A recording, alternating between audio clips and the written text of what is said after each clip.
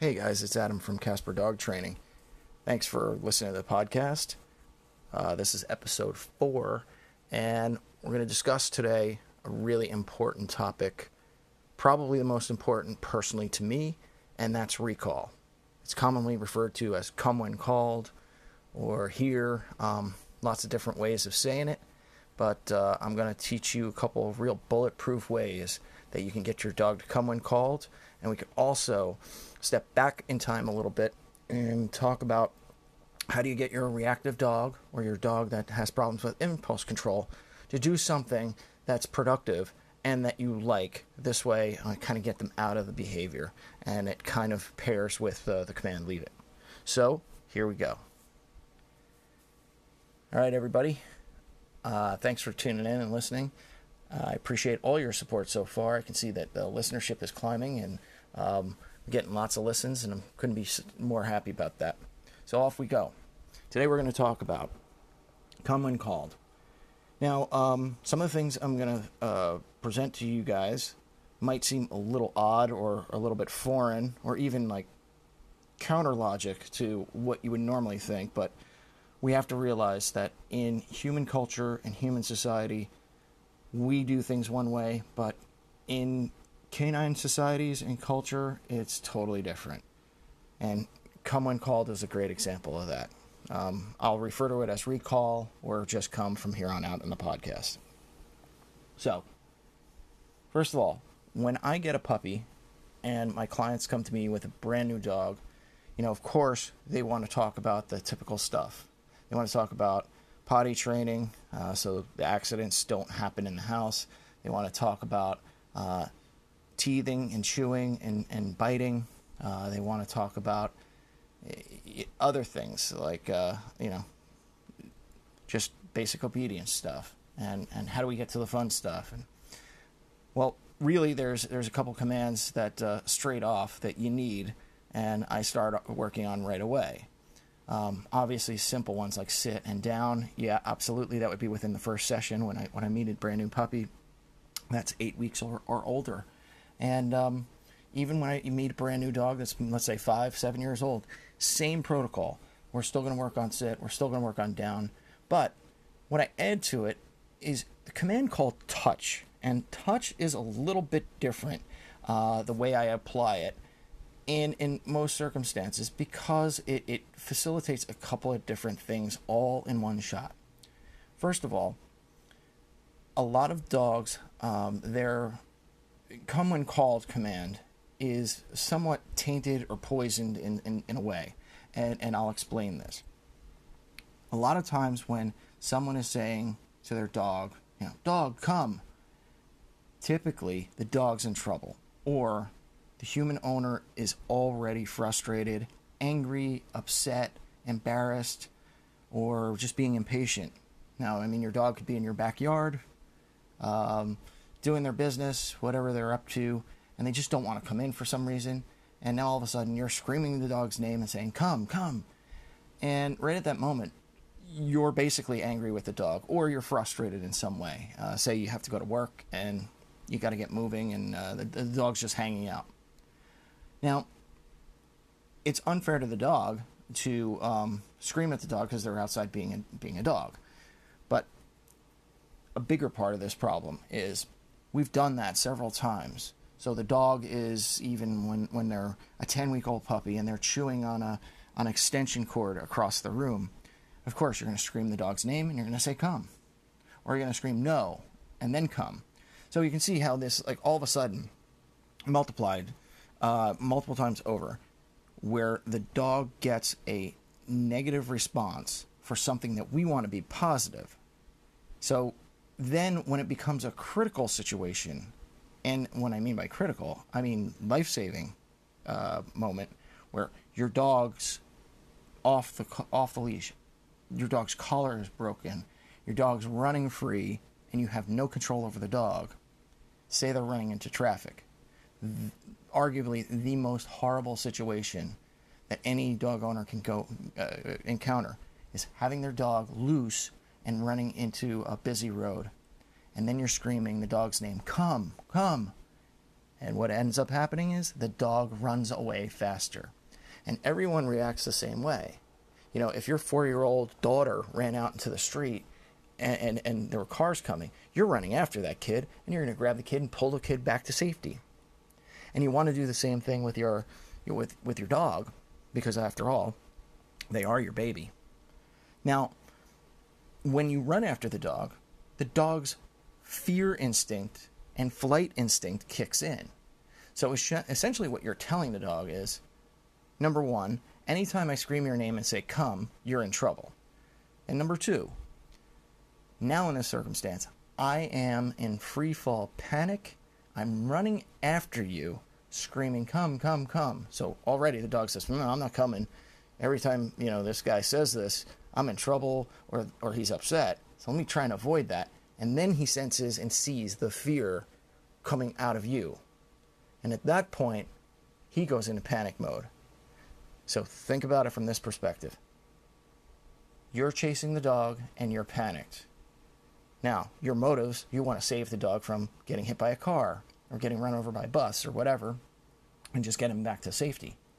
Now, the problem is, the dog's looking at you, you're panicked, and he thinks, oh my God, there's a bear chasing my family member. The bear is chasing my human. Well, I better run away because the human must know something. The bear's coming this way, so let's run the same way the human's running so I can get away and be safe. Well, I mean, at the most basic level I've just described, how every dog runs away from an owner in a case of they got off the leash, they got out of the house, they got out of the yard, and you're chasing them around the neighborhood.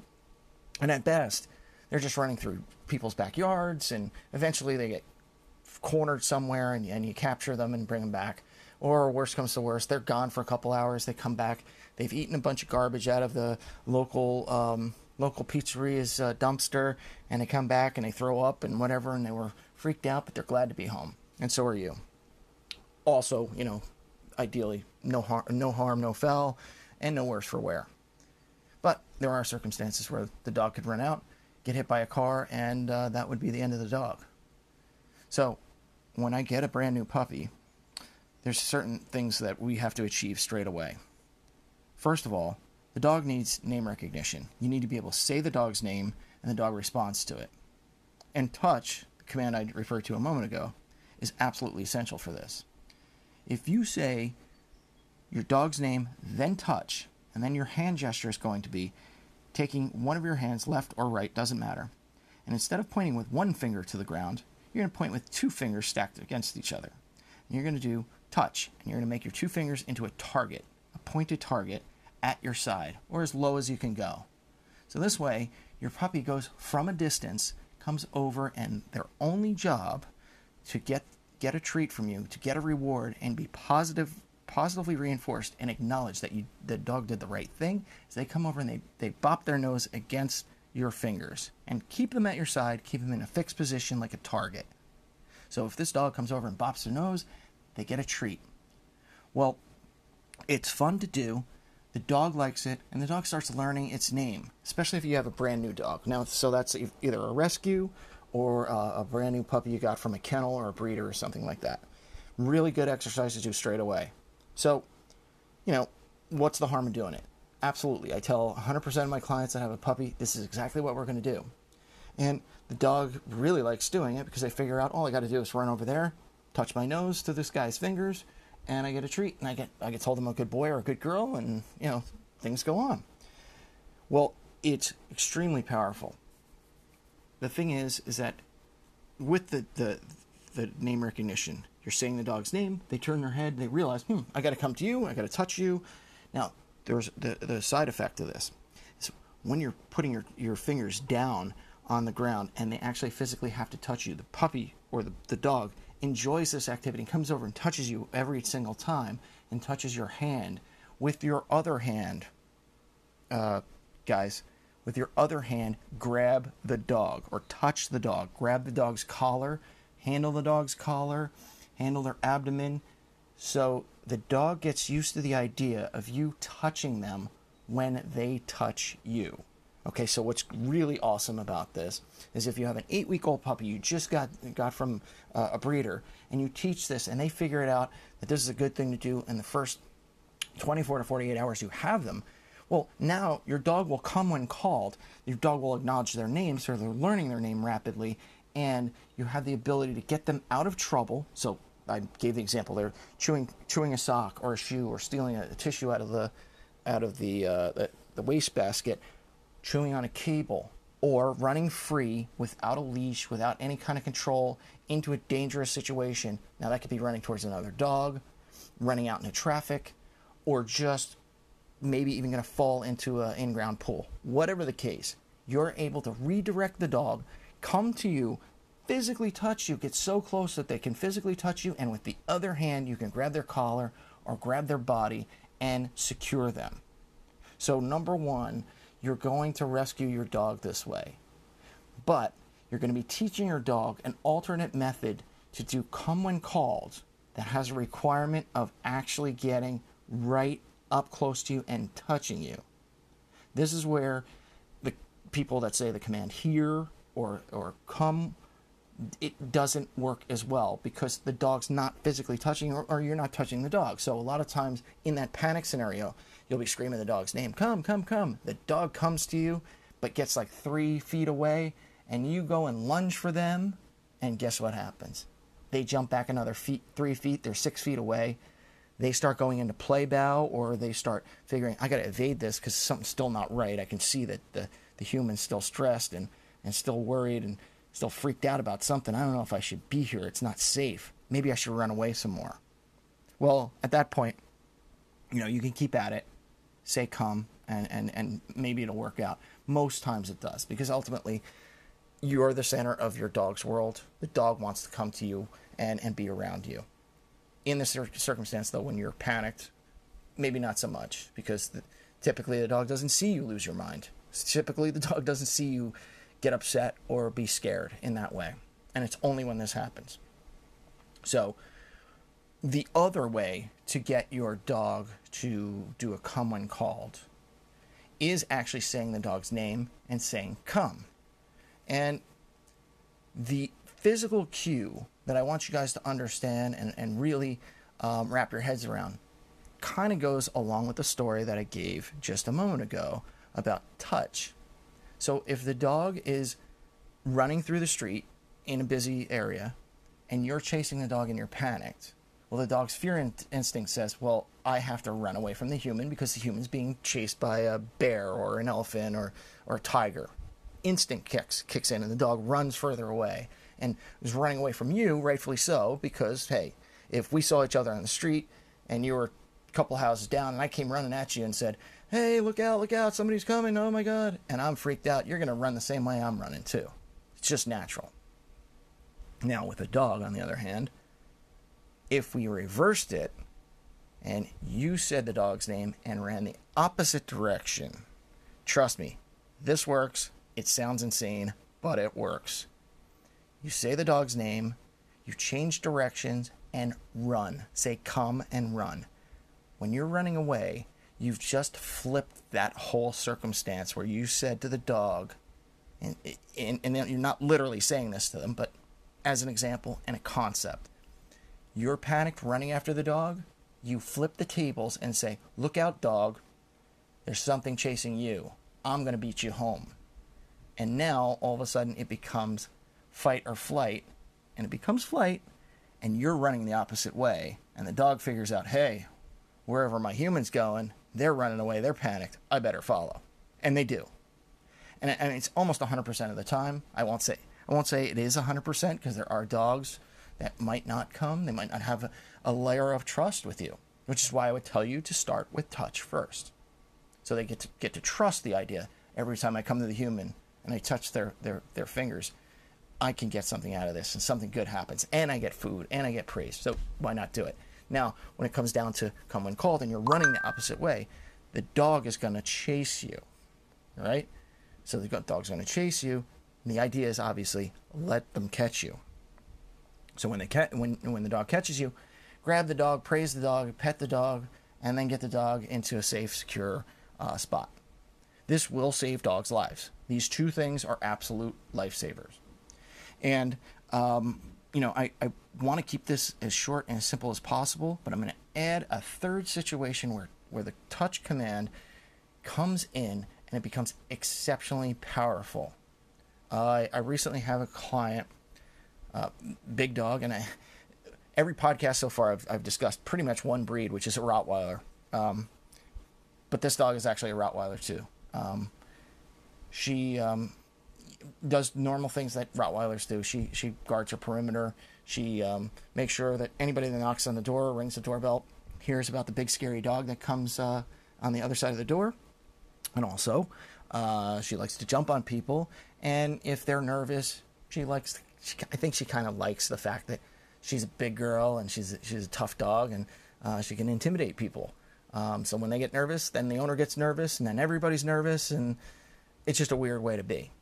Now, I know the dog doesn't really like it, so we practice touch. So somebody knocks on the apartment door, and instead of the dog running and demolishing the door or just bashing into the windows, we will say, dog's name, touch. Okay, so the dog runs over and touches your fingers, and then you have the dog sit. Then you issue the leave it command. The dog stares in your eyes for 3 to 5 seconds, and guess what? You just fixed the whole issue with the dog running and jumping at your window, or scratching at the door, or jumping on a guest that walks through the door. You can get the dog away from the guest for a second, have them relax for a moment, have them sit, and you can even get them to lay down eventually.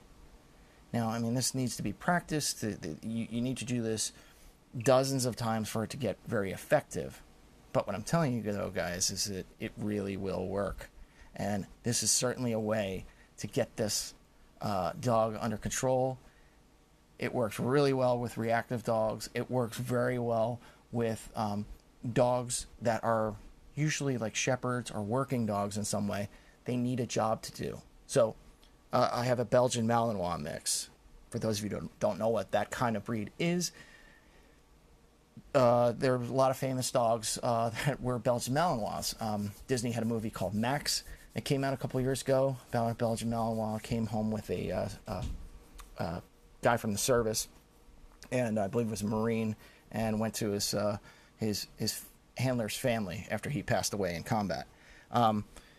Another very famous Belgian Malinois was named Cairo. Cairo was the dog that the SEAL Team 6 brought on the Osama bin Laden raid. So this is the kind of dog I have.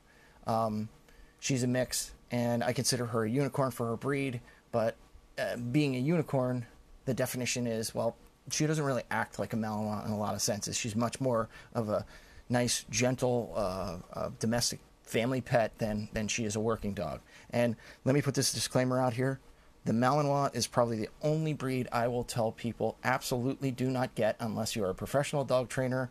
You have a job for this dog to do, i.e. you're going to train the dog to herd sheep or cattle or something like that, or you're going to be in some sort of protection services, security services, like a working canine that would do dual purpose narcotics, drug detection, and maybe protection work where they're biting and chasing down bad guys. Think police, military. This is like, having a tank or a furry missile in your arsenal. It's not generally a pet. And I know a lot of people, they glamorize animals like this, but they find it's really hard to handle them. One of my old colleagues from my prior career just got one, and I wish him all the best, and hopefully if he's listening, he can reach out and give me some updates and maybe throw me a question or two, because I've been down the block a couple times with this. But anyhow, how I deal with my Belgian Malinois and how I let her be a dog in a circumstance. A delivery guy shows up, so just say I'm going to get an Amazon package. That truck pulls up. I let her bark and go crazy at the window and at the door. I want anybody coming to this house to know 100% that there is a big, dangerous dog at the other side of the door. However, they have their signs up. I'm not letting the dog run loose, but her job is to bark. Her job is to make her presence known, and she has a couple seconds to do it. Once she's been able to get her voice out there and say, hey, new guy, or hey, scary person, I'm here. Just beware. Big furry missile with teeth on the other end of this wall. You beware. And then I stop it. So the way it'll look is this. The guy pulls up. Bark, bark, bark. I'll say, Allie, leave it. Down. And she'll lay down. Or I can do, Allie, leave it. She looks at me. Touch. And I put my 2 fingers together, my index and middle finger together, and I point it down to the ground. She runs over, bops her nose against my finger. I grab her collar or hug her and secure her. Now all of a sudden we can have somebody come in. So say I'm having a plumber come through the door, or an electrician, somebody going to do some work in the house, and I can secure her. So this is really what I'm proposing that you can do with any dog. Now, my other good friend that I've made a couple podcasts for already, she has a Rottweiler as well, and her Rottweiler does similar things. See somebody outside. Well, we're going to redirect her, and we're going to do it this way. As long as we practice leave it, we practice sit, we can get the dog to look out the window, bark, bark, bark, leave it. Dog turns its head. Yes. Touch. Now the dog's on her way. The dog touches your fingers. You can have the dog sit at that point, give the dog the treat, and now do leave it again and look. Have the dog look into your eyes for 3 to 5 seconds. At that point, you have the dog going from 100% red zone down to 80, 75%, and we're good. And that is how you can control your dog. It's also the best way that I know that you can get your dog to come when calls, and you can secure your dog. Whether it's a puppy, or a 5-year-old, or 10-year-old, or 13-year-old dog, doesn't matter. It works with all of them, and as long as we've taken some of the muddiness out of the come when called commands, we can still use it. But I would say if we're going to use that, let's think of the situation like you're out at a park or a beach, and you're about to load up into your car and go home, and the dog gets away for some reason. Well, you can do touch, but if the dog's really hauling, really hauling away from you, you can get the dog back by saying the dog's name and run the opposite way. And you run the opposite way towards your car, you know where the dog's going to end up? Probably in the back seat. So leave that door open.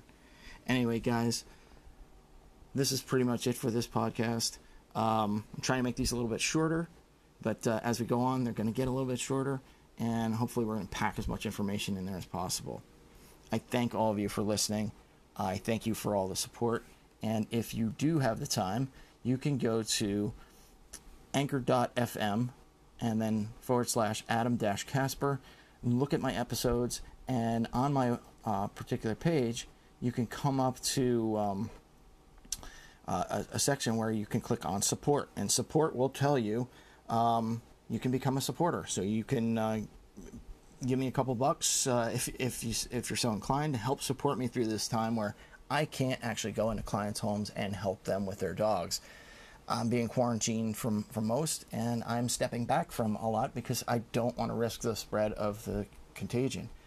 But, I'm still going to be here. I'm still going to be doing these podcasts, and I had planned on doing it anyway, but I think now is a better time to launch this.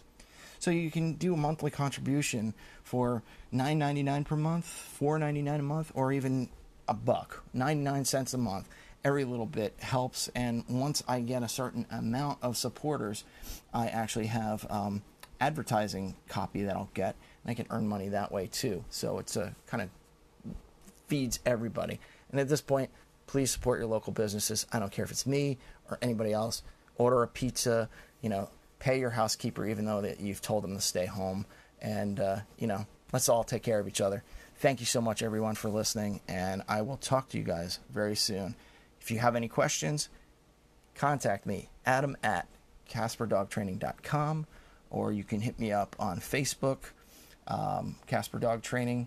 You can see me on Instagram, Casper Dog Training, and I think I have a Twitter account too. It doesn't say Casper Dog Training. I think it says Casper Dog Train. Anyway, I will see you all soon. Thank you so much, and cheers.